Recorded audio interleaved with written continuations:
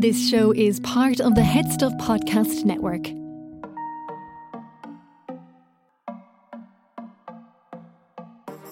Change the perception, forget the sample. I'm James. Haru provided the 3 chords, but we're bringing the truth. My name's Cian. Welcome to Sissy That Pod. And today we are rounding up All-Star 6 like a herd of sheep, putting them back in their country paddock, and we're moving on to the next franchise. And helping us do that is the fantastic podcast host of Laine, Do You Remember This, Dara Laine.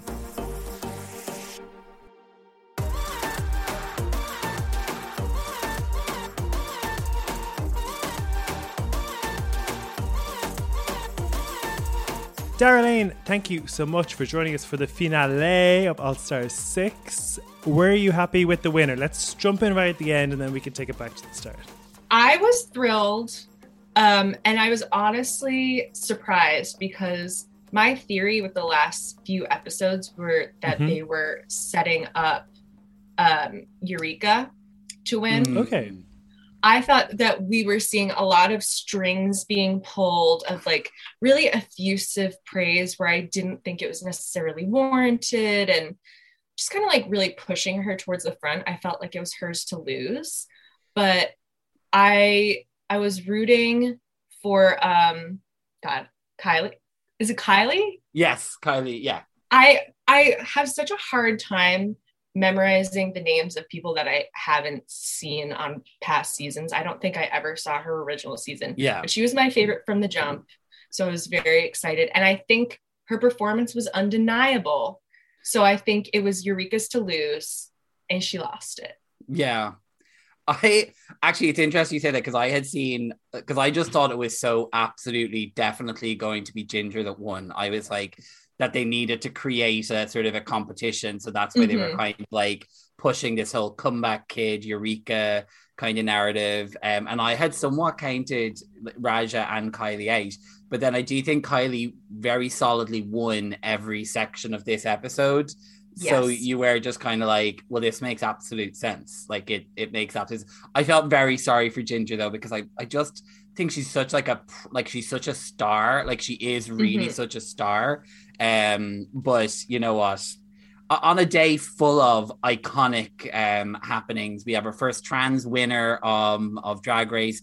We have a 40-year reunion of ABBA, and we have a cover version of a terrible song from Celebrity Big Brother being released. I mean, does it get any better than this? I mean, we are living in a time of peak culture, baby. Yeah, it's funny because, you know, Ginger was obviously a front runner throughout the whole season. I was a big fan of her from the jump. Thought she did fantastic. Looking at the fan reaction, both on our page and other pages and Twitter polls and Masaki, all that sort of stuff, the fans were loving Raja. So I thought this was Raja's to lose going into it. And yeah, I've been team Kylie to win, even though I was like, Ginger probably deserves it more. So I was delighted she won, I have to say. I did see somebody on Twitter share a Curse of the Third Timers, which was Shangela, Manila, Eureka and Ginger. Eureka and Jujubee all came back for the third time. None of them won. So maybe third time isn't a charm. Well, I think that's especially true for Ginger, and I think Ginger needs to go home from this situation and honestly do some soul searching, because she is too talented at this point to lose to someone who's kind of as green as Kylie is.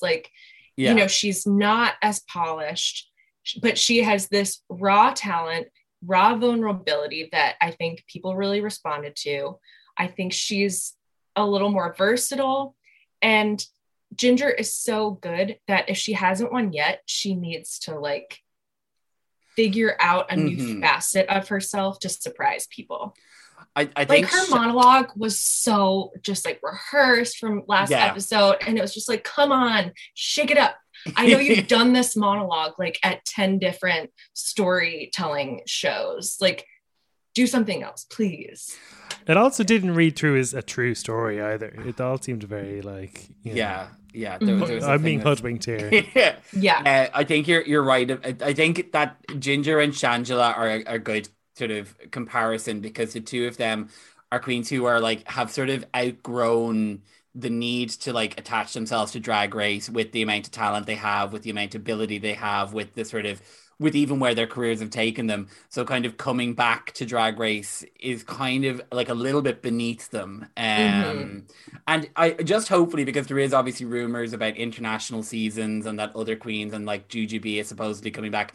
I just hope that this is the point at which Ginger hangs up her Drag Race wig and goes like, I'm moving into this new section of my life and career. I'm going to take the Bianca Del Rio approach and just be like a stand-up comedian, which I think is what she would have her strengths in.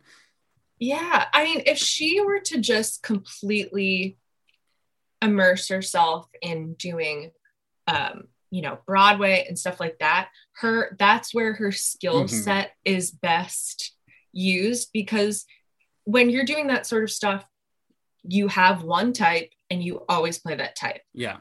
On Drag Race, it's just like you can't just be one thing and show the same thing over and over and over again, because people are looking for something new every time and for you to level up, and there's nowhere for her to level up. She's very talented, she doesn't necessarily need to, but to succeed on Drag Race, like, she has to integrate a new skill.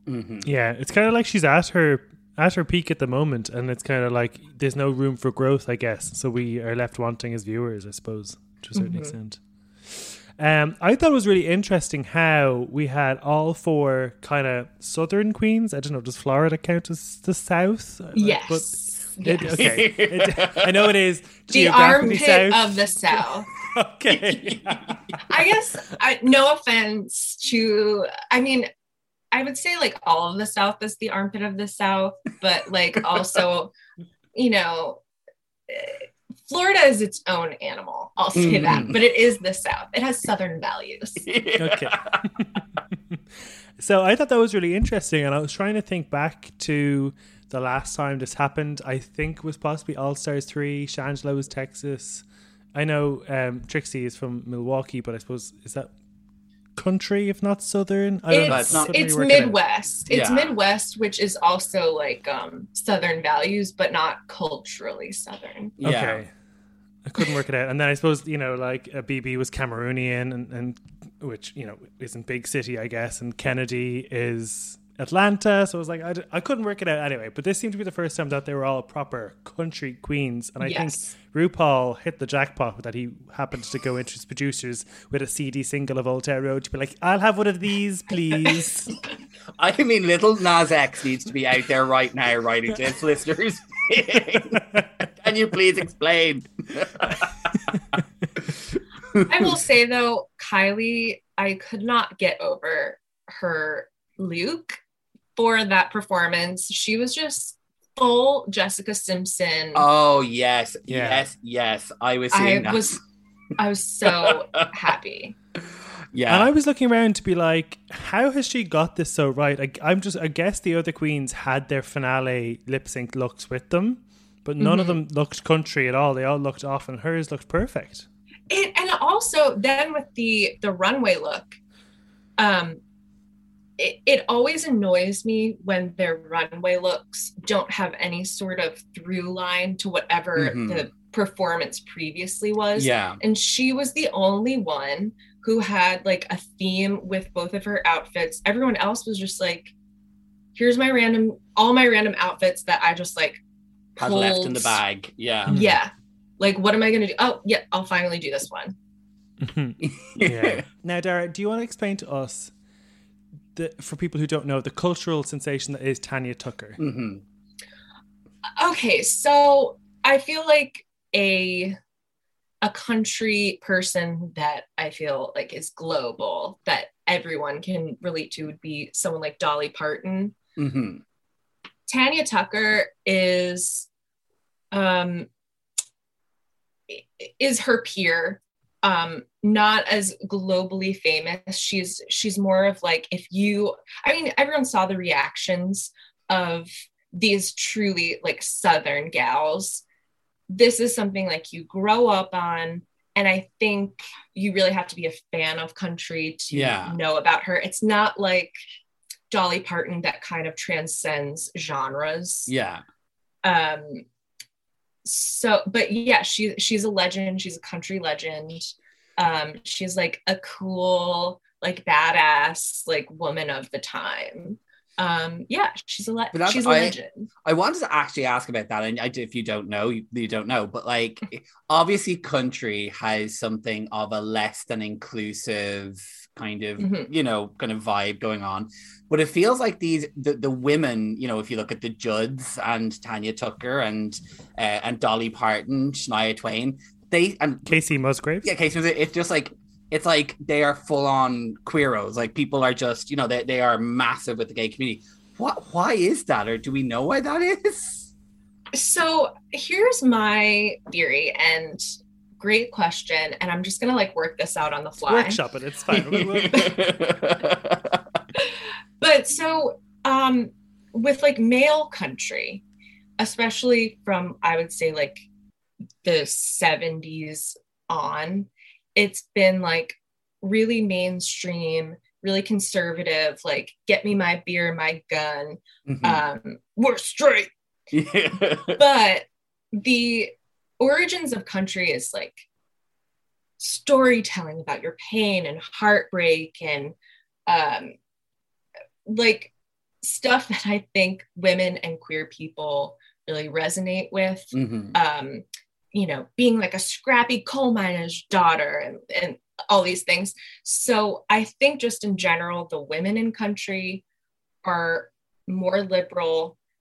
They love, like the Patsy Clines and these like very cool women who, bring so much emotion to their songs.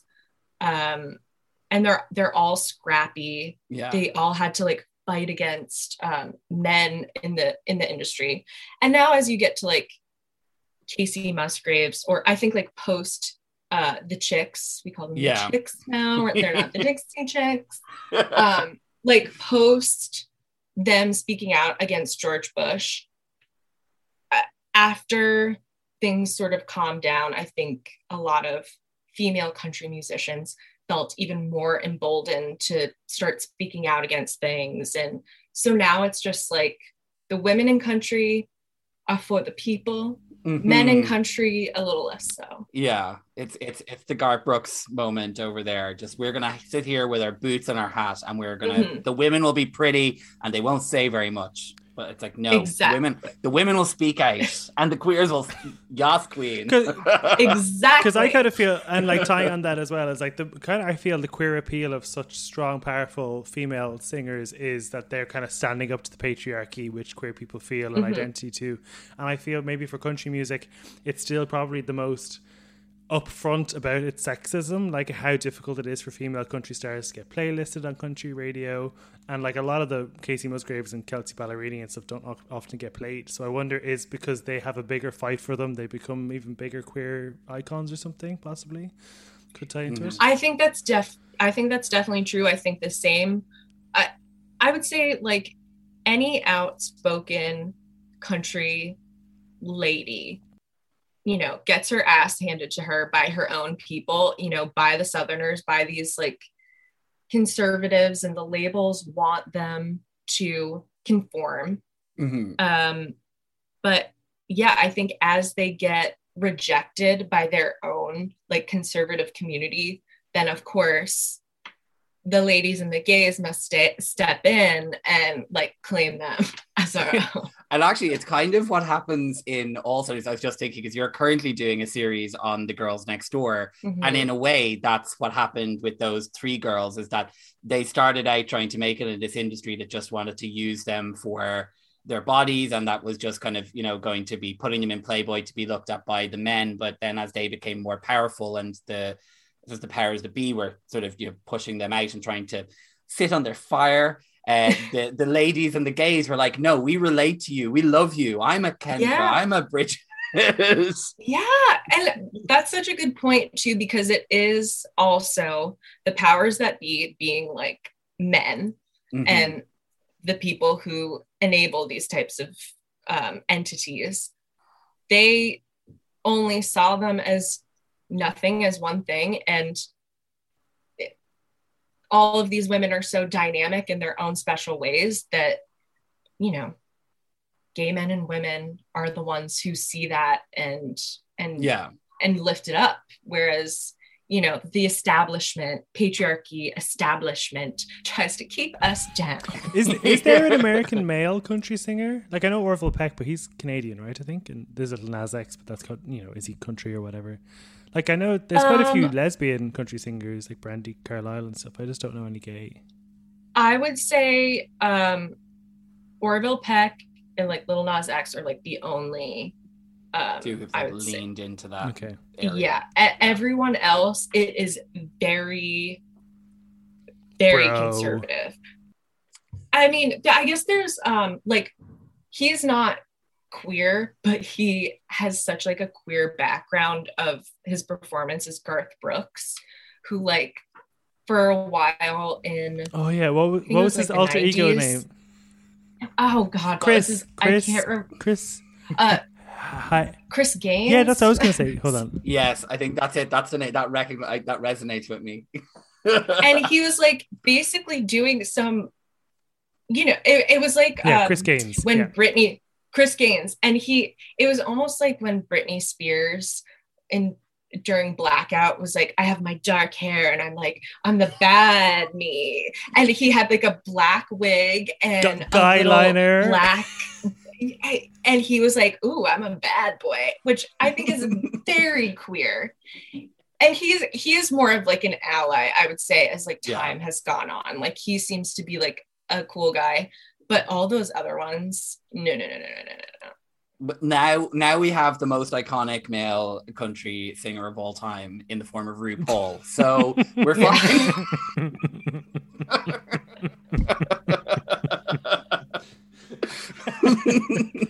Well, let's get into that performance. Actually, sorry, before we get to performance, we have the Tic Tac lunch, which was I thought it was quite nice this time around. Eureka, I think, probably did the best in this one. I think she had a real opportunity to express her vulnerability and talking about, you know, she came here and she learned she was able to benefit without tearing other people down, which I thought was a nice journey for her.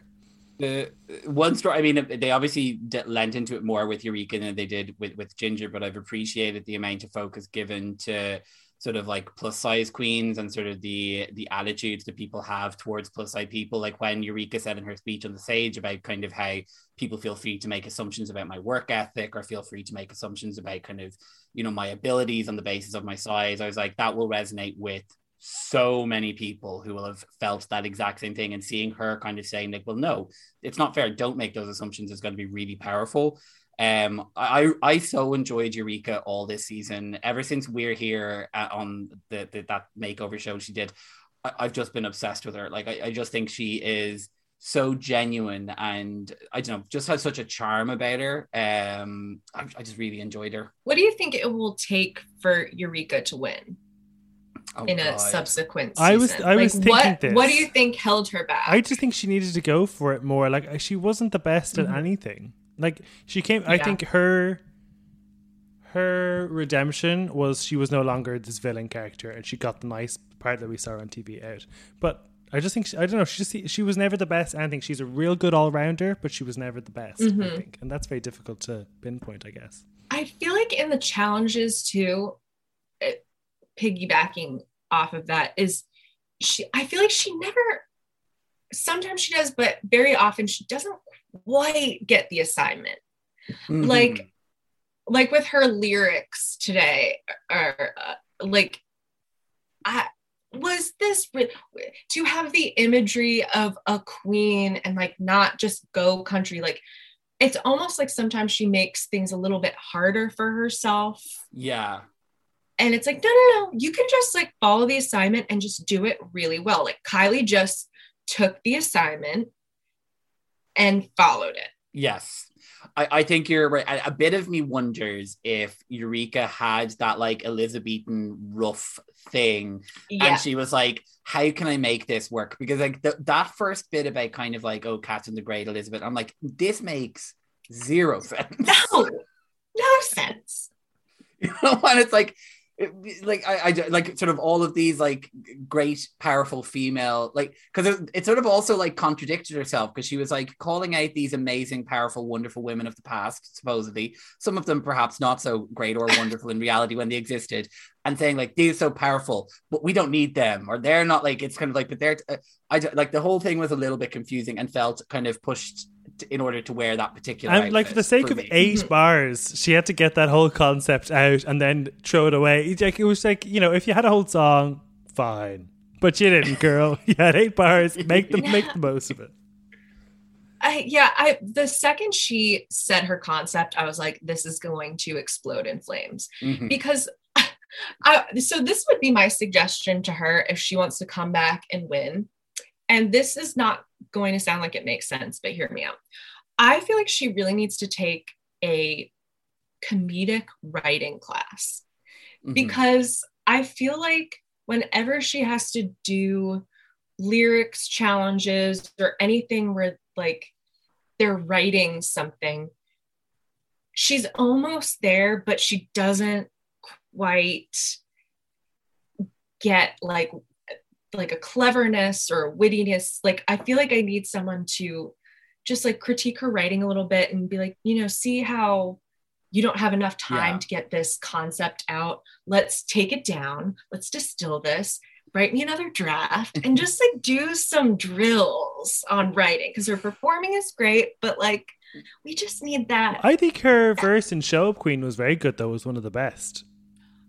Oh, that's true. That was a good one. Good one. I guess I just worry sometimes when she's like doing the most kind of doing the most. I agree with you in that, because she sort of also like, she has a very big personality, and obviously if you're used to performing on stage in front of an audience, being able to go to like the big screaming kind of thing is going to be exactly what you need to do. But in the context of something where you're like doing it for camera, for television, you have to be able to give like peaks and valleys, and so there isn't really, like, she seems to go from when she's able to just, like in that pink table talk thing a couple of weeks ago, when she just was sitting there, she was being really real, even on like the Tic Tac lunch today, where she just was really just being herself. She came off so wonderfully, so charming. But when she goes into that character mode, it's all like a bit overthought, a bit kind of over the top. Because even like her Divine and Snatch Game, it kind of was a bit sort of stilted or something. Like, it was a very good portrayal and she had all the lines, but it didn't feel like it connected maybe with her character. Whereas say with Kylie as Dolly, there was a true line of kind of like what like Dolly and Kylie kind of had in common. It felt more kind of, it felt more like it matched. Yes. Yeah. Yes. I think so too. Whereas Ginger is possibly the other problem, where it's probably maybe too professional and she'd be able to like let you in more, I guess. Following last week when we were talking about how Trinity sort of, you know, rimmed RuPaul, Kylie did a lot of rimming in her TikTok, and it did sort of irk me. And then in Untucked there was the poster from a RuPaul CD that she keeps with her everywhere, and I was like, oh my god, come on. Now look, you got yourself $100,000, so maybe it worked, but too much. I'm sorry, like that poster did not come out of like a Teen Beats magazine in 1994. It would have been falling apart and sun damaged if it had been on the wall for the last like 47 years. I mean, honestly, we are not. You were in getting out to some poor intern being like, print me off this picture. There was such a great sense of camaraderie this season, and I think that was particularly notable before the queens go into the challenge this week. There was kind of they were just kind of like, we're all going to do our best, one of us is going to win, that's fine, and we all love each other. And I thought that was really nice. Like, it was quite nice to see, you know, this Great British Bake Off style of pat each other's backs come to Drag Race.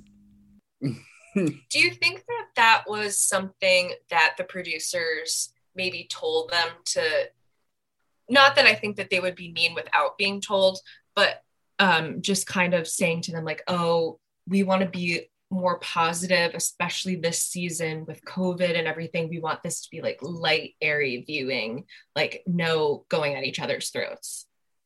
I wouldn't be surprised even if they didn't explicitly kind of say during the production, like, this is the way we want it, if they chose to like show it in that way. Because I think we've all needed like positive, uplifting, like we couldn't take like another kind of season where everyone was at each other's throats, because, you know, in many cases people have been sitting in their house with just their partner for conversation for lots of, like, if we start seeing people arguing with each other, we're all just going to start exploding.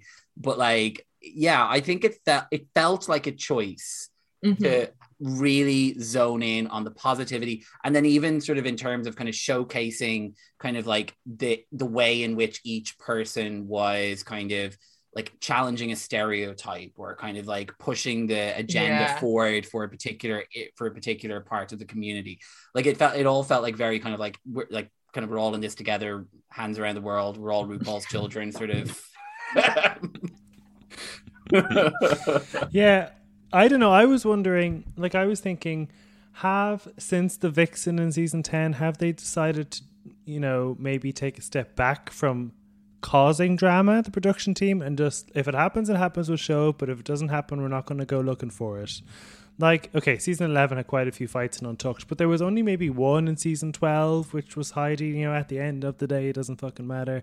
And then there was Candy and Tamisha in season 13. But for the majority of the episodes of Untucked, they've been pretty, you know, friendly. And I wonder, have they moved away from the drama side? I feel like I think it was probably a conscious decision, because if they want drama, they'll make it happen, or they'll edit it in. And I think that maybe when the show started, they were thinking more like, oh, we can kind of be like an America's Next Top Model, which was like very focused on drama.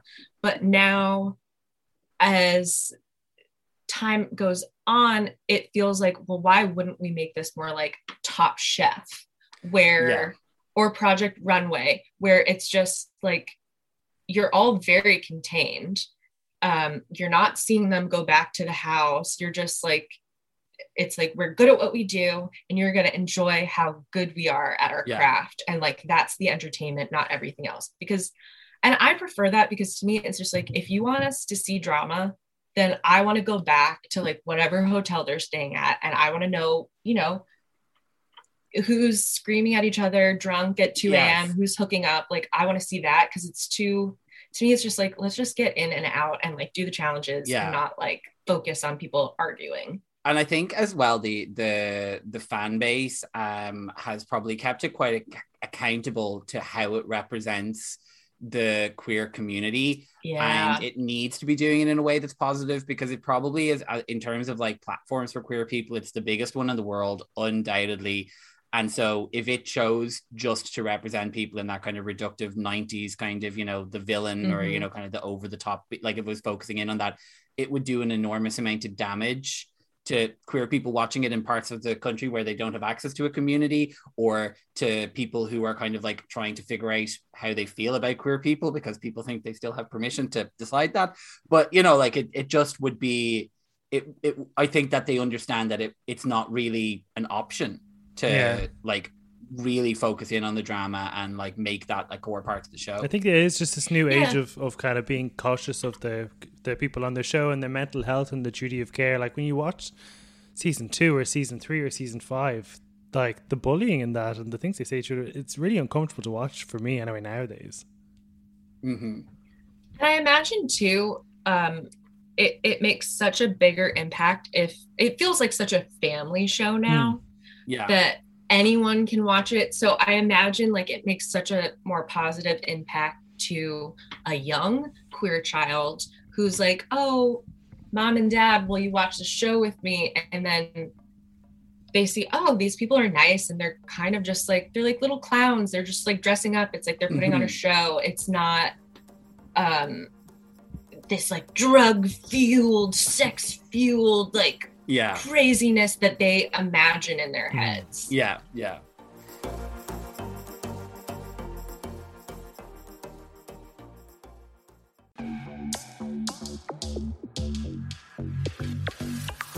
On this week's episode of The Workroom, James and I discuss episode 4 of Drag Race Holland, which includes me getting annoyed at a guest judge. He kept being like, wheelchairs are so funny. You can make such comedy out of a wheelchair and you didn't make us laugh, so missed opportunity. I was like, so when in my Comedy 101 book did I miss wheelchairs are funny? James being annoyed by the contestant Vivaldi. How do you not understand the privileged position you're in if you're able to be like, drag has nothing to do with politics, it's just about the party? And the two of us read out your predictions of who's going to win and your favourite moments of All Stars 6. So if you want to check out The Workroom, head over to headstuffpodcast.com and subscribe to Headstuff Plus, and you'll get all of the episodes of The Workroom from the past and going forward.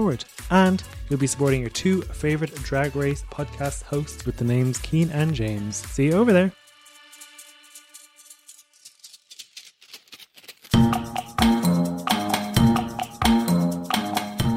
The World According to Wikipedia is a podcast that pops the hood of Wikipedia and invites you to take a look inside. Each episode we will talk to someone from the Wikimedia community on topics like, why are only 18% of biographies about women? Can editing Wikipedia be a protest or activism? And what is it like for the communities working on the 200 plus Wikipedias that are not in English?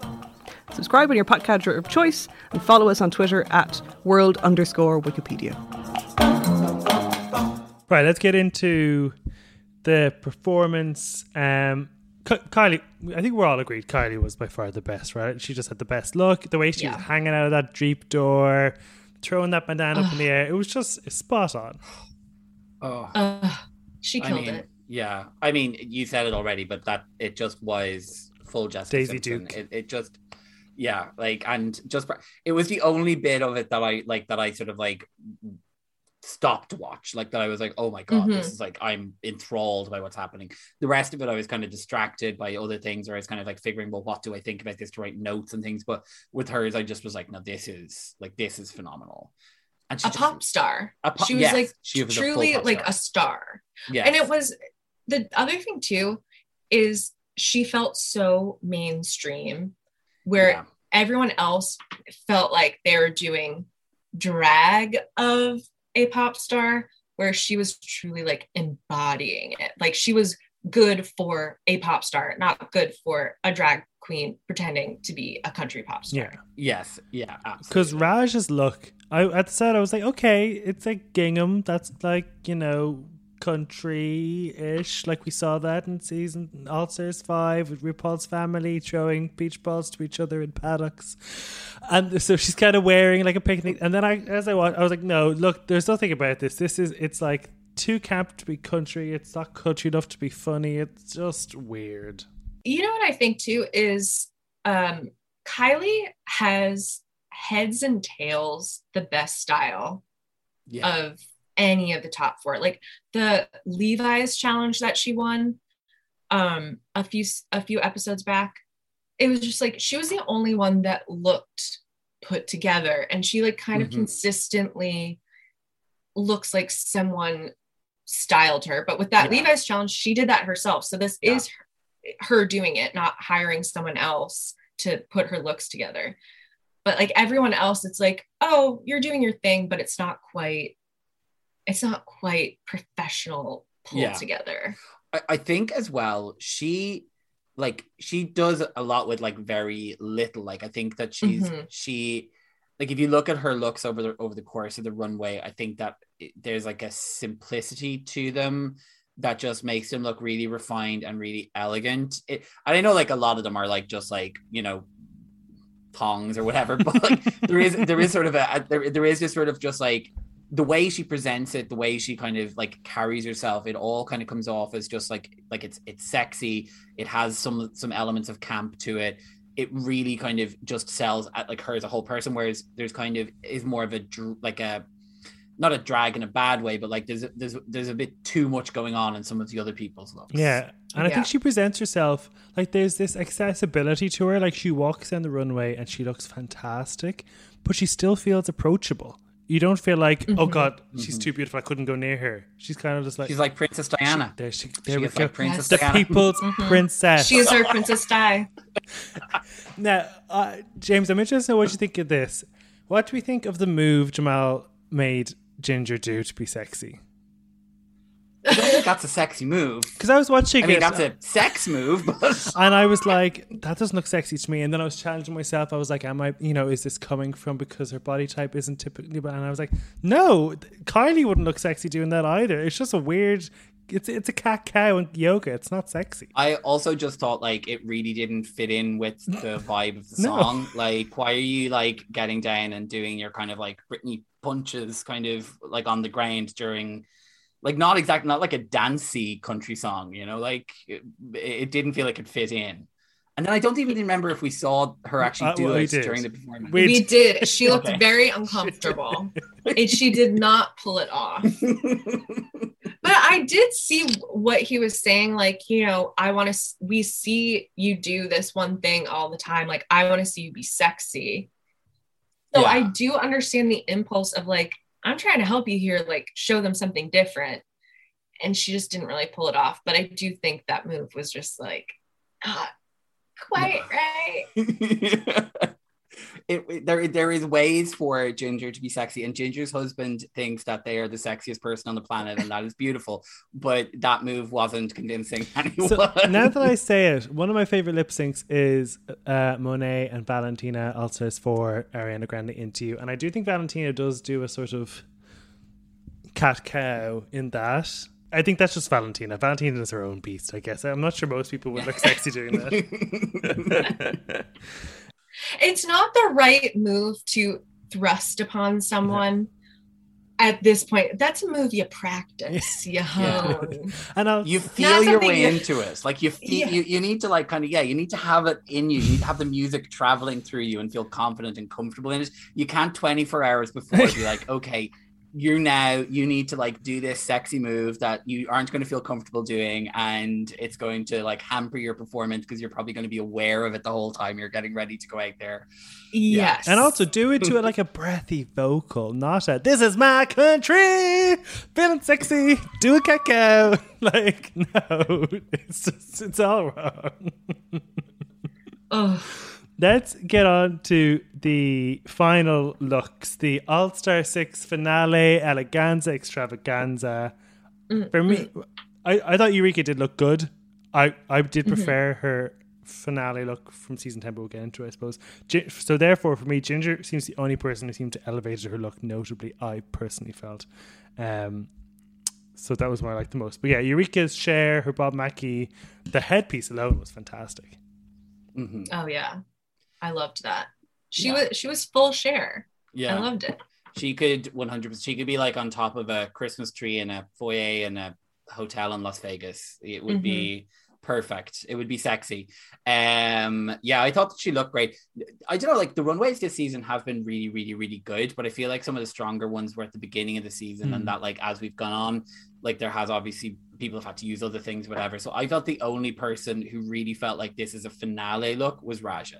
I thought Raja, like I loved that purple velvety dress. I thought that the hair was beautiful. I just thought that like there's something about just maybe I'm just being basic. There's just something about a gown at the finale. That's what I want. Yeah, you're walking the Oscars red carpet. But you're right. It should be a gown. I just thought that looked like she made it herself. Yeah, and I'm just thinking back to. Do you remember like the red kind of tulle dress that Shea Coulee wore when she was doing her stand-up, or like that gorgeous cerise pink thing she wore in her finale look, or even like Jujubee's like Southeast Asian inspired finale look. That's the caliber I expect, and that did look like she made it herself, and it wasn't good enough for me.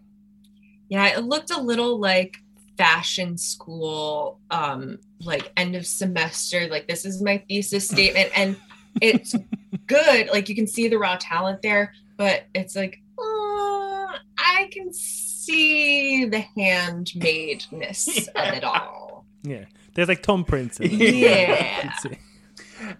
Well, I think purple is definitely her color, even if magenta is her favorite. But and I do know what you mean in that, like, kind of, if she had made that in a sewing challenge there on the set, it would have felt equally like impressive when you saw coming down the runway. So the fact that it was brought as the I think for me it was the one that I was most satisfied to see, because it was the one that looked the most like what I want to see on the runway, because I didn't like the I thought, Rue, have you no respect for these girls after having like basically saying that they are the moon and the stars due to come out there wearing like basically a rah-rah skirt? I mean, come on, this is unacceptable. But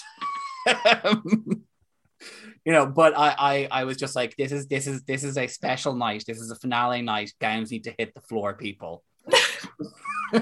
Did you not like Ginger's? No, I hated it. I thought it was the worst. It was horrible. Really? It was so kind of just like, it was just like loads of, and you know what it is? Like, you mentioned Project Runway. I have seen people do that kind of like rag bottom, kind of like bits of bolts of fabric tacked in to try and make a skirt in so many challenges in Project Runway. And it like has literally never worked. Like it always looks too bulky at the middle, and then kind of, your eye is drawn all over the place and the hem. So yeah, I didn't like that. I thought it was a misstep from her. I thought that Ginger's outfit was just a little too any other runway. It was just not a showstopper. I mean, you look at Eureka's and it's like, okay, that's your last outfit. That is what you planned for your last outfit. Ginger's felt to me just like, oh, had you just kind of blown your budget on all these other things? And you're like, and you're telling yourself, no, I really like this dress. I really do. Oh yeah, no. I look great in this. This is going to be great. And it's really like, do I really want to spend another $2,000 on a show-stopping outfit when I already have this, and I'm just it'll be fine. And it's like, no, it wasn't quite. I mean, there's no headpiece, there's no big accessory, there's no, I don't know, there was just nothing that popped off the page that signified, and here is my last plea to you, I should win this. Yes. I suppose I liked it because I felt we'd kind of seen her in that like Southern Belle silhouette gown several times. So I felt, look, at least this is different. This is Ginger Minge would make it fashion. That's kind of, so I was like, well, at least there's an elevation here that's different from what we've seen. You've put your finger on it, Dara. Now I've got you've given me the light bulb moment. But I think it's that in each of the other, so with Raja, with Kylie, and with Eureka, it was kind of like, sort of, this is my Pokemon evolution. This is my kind of like, this is what I am at as my next level. And it was like this, you could see the very essence of who they were as a performer, like elevated or brought to that next level. And I think that, because even say with Kylie, whose outfit was sort of just was like small and, short, but still there was just this sort of like, she exuded this confidence and this sort of sense of, this is who I am as a performer. Whereas with Ginger, it did kind of just feel like, I'm just going to put that dress on over there because it's the only one I've got left. See, that's how I felt about Kylie, and I love Kylie, but I was like, really? Like, we've seen so many other good looks this season, and I don't think her finale look matched up to any of them, really. Like her Christina moment, or even all the looks that the judges spoke about in hindsight were better than what she wore. I feel like maybe what happened, and it definitely was, I think she looked phenomenal, but it definitely did not feel like, the same kind of impact as Eureka with like a big show-stopping gown. But I think she maybe said to herself, this goes with the challenge. And then her lip sync look felt like, and now here's my actual final look. Yeah. Whereas everyone else, I felt it was like, oh, that really was just like something someone else left behind, because it's just like, here's like a bodysuit with sequins. Yes, yeah. No, I agree. Like hers was the only of the lip sync looks where I was like, wow. There was a bit of me thinking like, why didn't you wear that on the runway? But actually I do love that, like that country line followed right the way through. And also because like her lyrics have been about kind of like owning her twang and like owning her kind of country identity. It was like, no, this is what I'm going to do. I'm going to come out here, wear what could be considered to be like a super tacky American flag dress, but I'm going to turn it into sort of a moment that like really shows who I am. Yeah. Interesting. Yeah, just because I loved her, but I didn't like it. So interesting to know that you guys aren't as much of fans of her and you liked it more than I did. Who did you think did the best in the final lip sync then? Oh, I mean, it was Kylie. That moment where she fell, like that was, I was like, right, this is Naomi Campbell on the runway. This is she was the only one really for me. Because when I was watching it, up until that point, I thought she was actually the worst. I thought she wasn't really embodying it. I thought Eureka was doing great. I thought Raja was really attacking it. Ginger was obviously doing comedic. And I was like, come on, Kylie. And then she fell. And honestly, because I was rooting for Kylie all episode, I was like, no, this is the reason now she's not going to win. And then she tumbled and I was like, yes! When she tumbled, I did the same thing. I was like, oh no, she's just going to fall and then just kind of like wriggle around on the floor and try to pass it off. And then when she did her somersault, I was like, oh, she won. Yeah. Mm-hmm. There's the win. There's the win. Yeah. And then when she put out the jacket coat thing and like got on it and was like all like, that was just like a really nice like use of everything she had on her and like really created like a tableau. I really enjoyed it. Yeah. I did. I love that moment of her like sexily on the like, yeah. And especially because you would, to incorporate it into your performance after it had tried to fuck you over. Yes.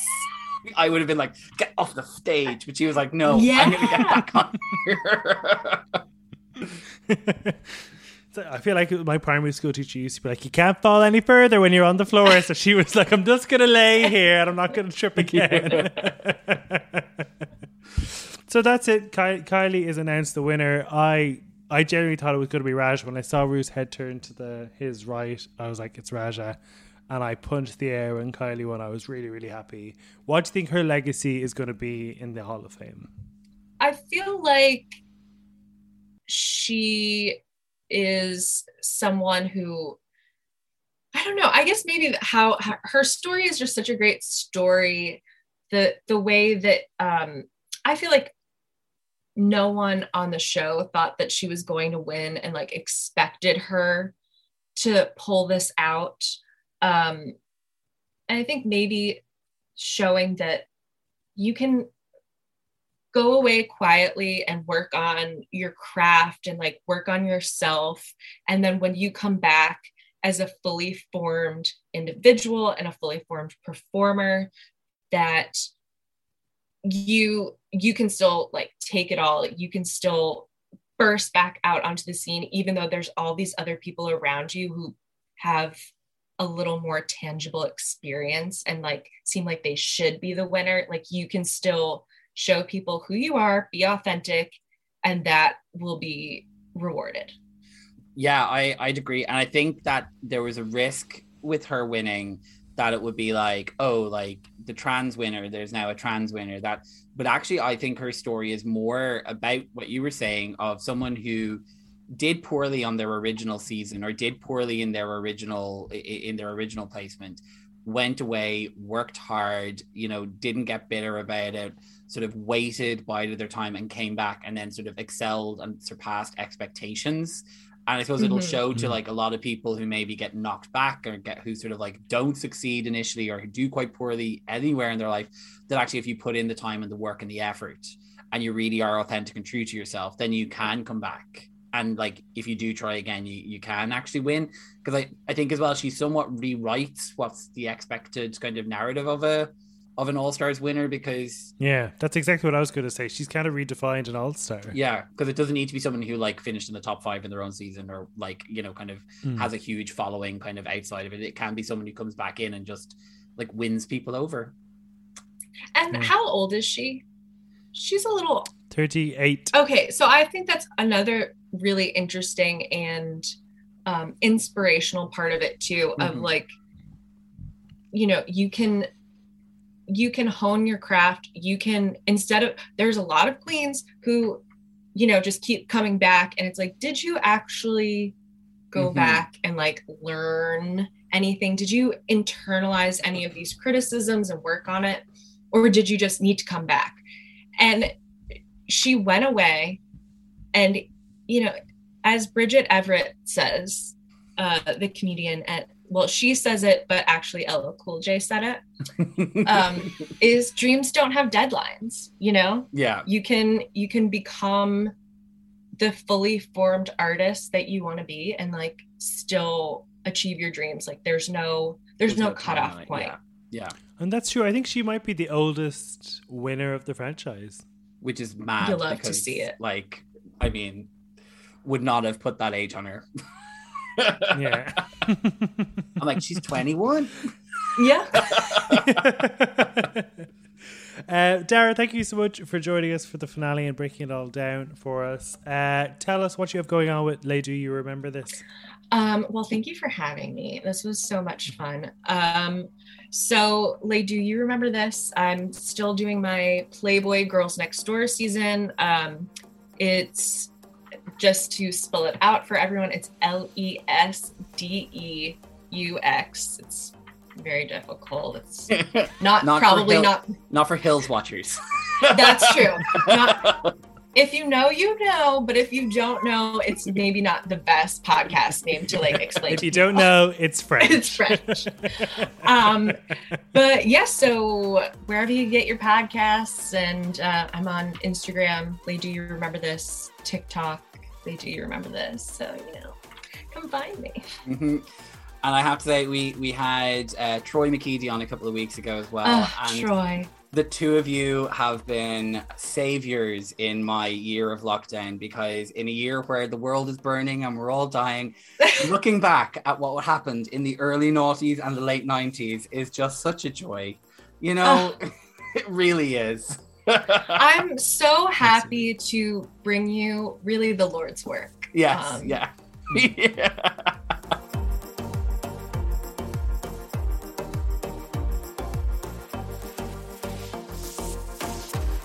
I have to say, I'm delighted Kylie won. I know you probably feel a bit conflicted. And I was actually thinking, with the exception of Lawrence Cheney, every queen I've wanted to win since we started the podcast has won. Well, I think that you need to start letting the contestants know who your favourite is. So then, based on that right now, season 3 of Drag Race UK, who's going to win?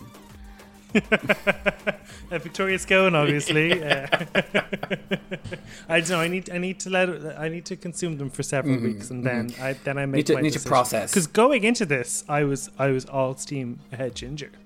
Yeah, I have to say, like, I genuinely, in watching that episode, I was a bit sad. I really do like Eureka, and I thought that Ginger, like, kind of gave it all and couldn't really have done any more. So it was sort of, it was sort of like sad for both of them, but I really was so happy that Kylie won, and I felt like she deserved it so much. And even I think kind of in watching her reaction to the in her reaction to winning it, like, I feel like she half-assed that, because I think that in her own mind she was like, I'm never winning this. So it was kind of like, yeah, I thought so too. I was wondering whether she was like, fuck, I fell, I'm not going to win this. Like, I thought it was in that moment that I was like, because she was a real underdog and she's won, and I wish we got to saw the genuine reaction, and maybe we will over the next few days online. I think we definitely I agree with you. Definitely it will. Was very much half-hearted. Yeah, we definitely will get to see it in the next couple of days, and I've seen the pictures of them at their live finale, and they all look gorgeous, so that will be good to see, because seeing her I think her genuine reaction will be really authentic, and she will not expect to win.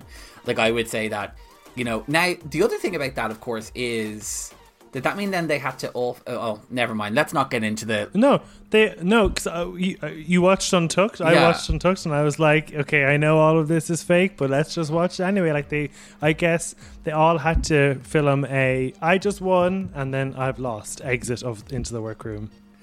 Well, look, and talking heads and the whole shebang, and it was interesting. And maybe this is too much Bussy Queen in my life, but I was interested to see that there was 2 times in the talking heads that Kylie was like, I'm here to win, I'm gonna win, and I was like, why are they showing us this? This kind of feels like they're setting her up to win, and they were. So I wonder, there was probably other edits of the episode that had Raj at the start and Ginger at the start. Yeah, Rue just tells them to press play on whichever one or whatever point. Exactly.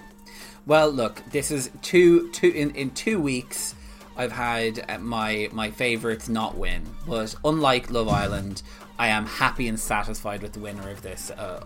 And you know what? And also, I was thinking, I was like, well, Eureka didn't win, and that is a shame. But I was like, do you know what? She's kind of doesn't really need the win. She's got her HBO show, Yeah, I agree. Kylie and Raja could probably do more for it. Ginger Minj is kind of, a budding Broadway star. Ginger, or it probably will mean more for Kylie's career. I'd love to see Kylie join the cast of We're Here. I think that would be a fantastic addition. She definitely would be. If they wanted to bring in a fourth queen, I would 100% welcome Kylie into that fold. Yeah. But yeah, no, good season overall. I think probably my favourite All-Stars since 2, maybe 3, but definitely. No, I think this pips 3 to the post. Okay. I think it's season. I still love 4, but that's life's not fair, Cian. Life's not fair. Naomi Smalls.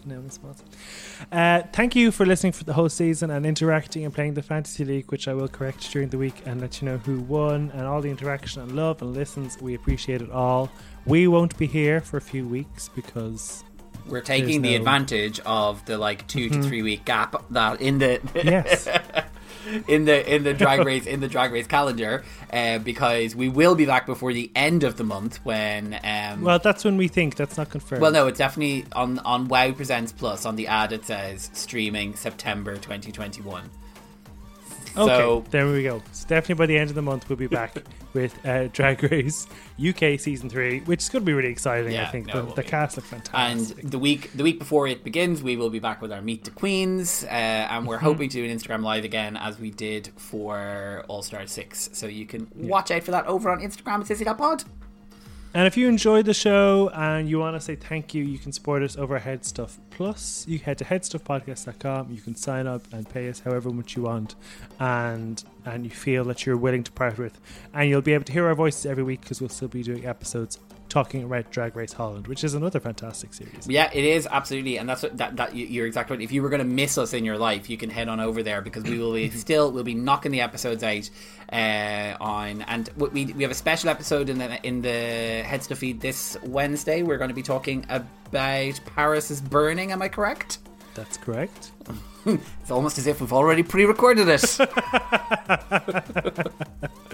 So yeah, big thank you for listening. We'll talk to you very soon. See you. Love you. Bye. Bye.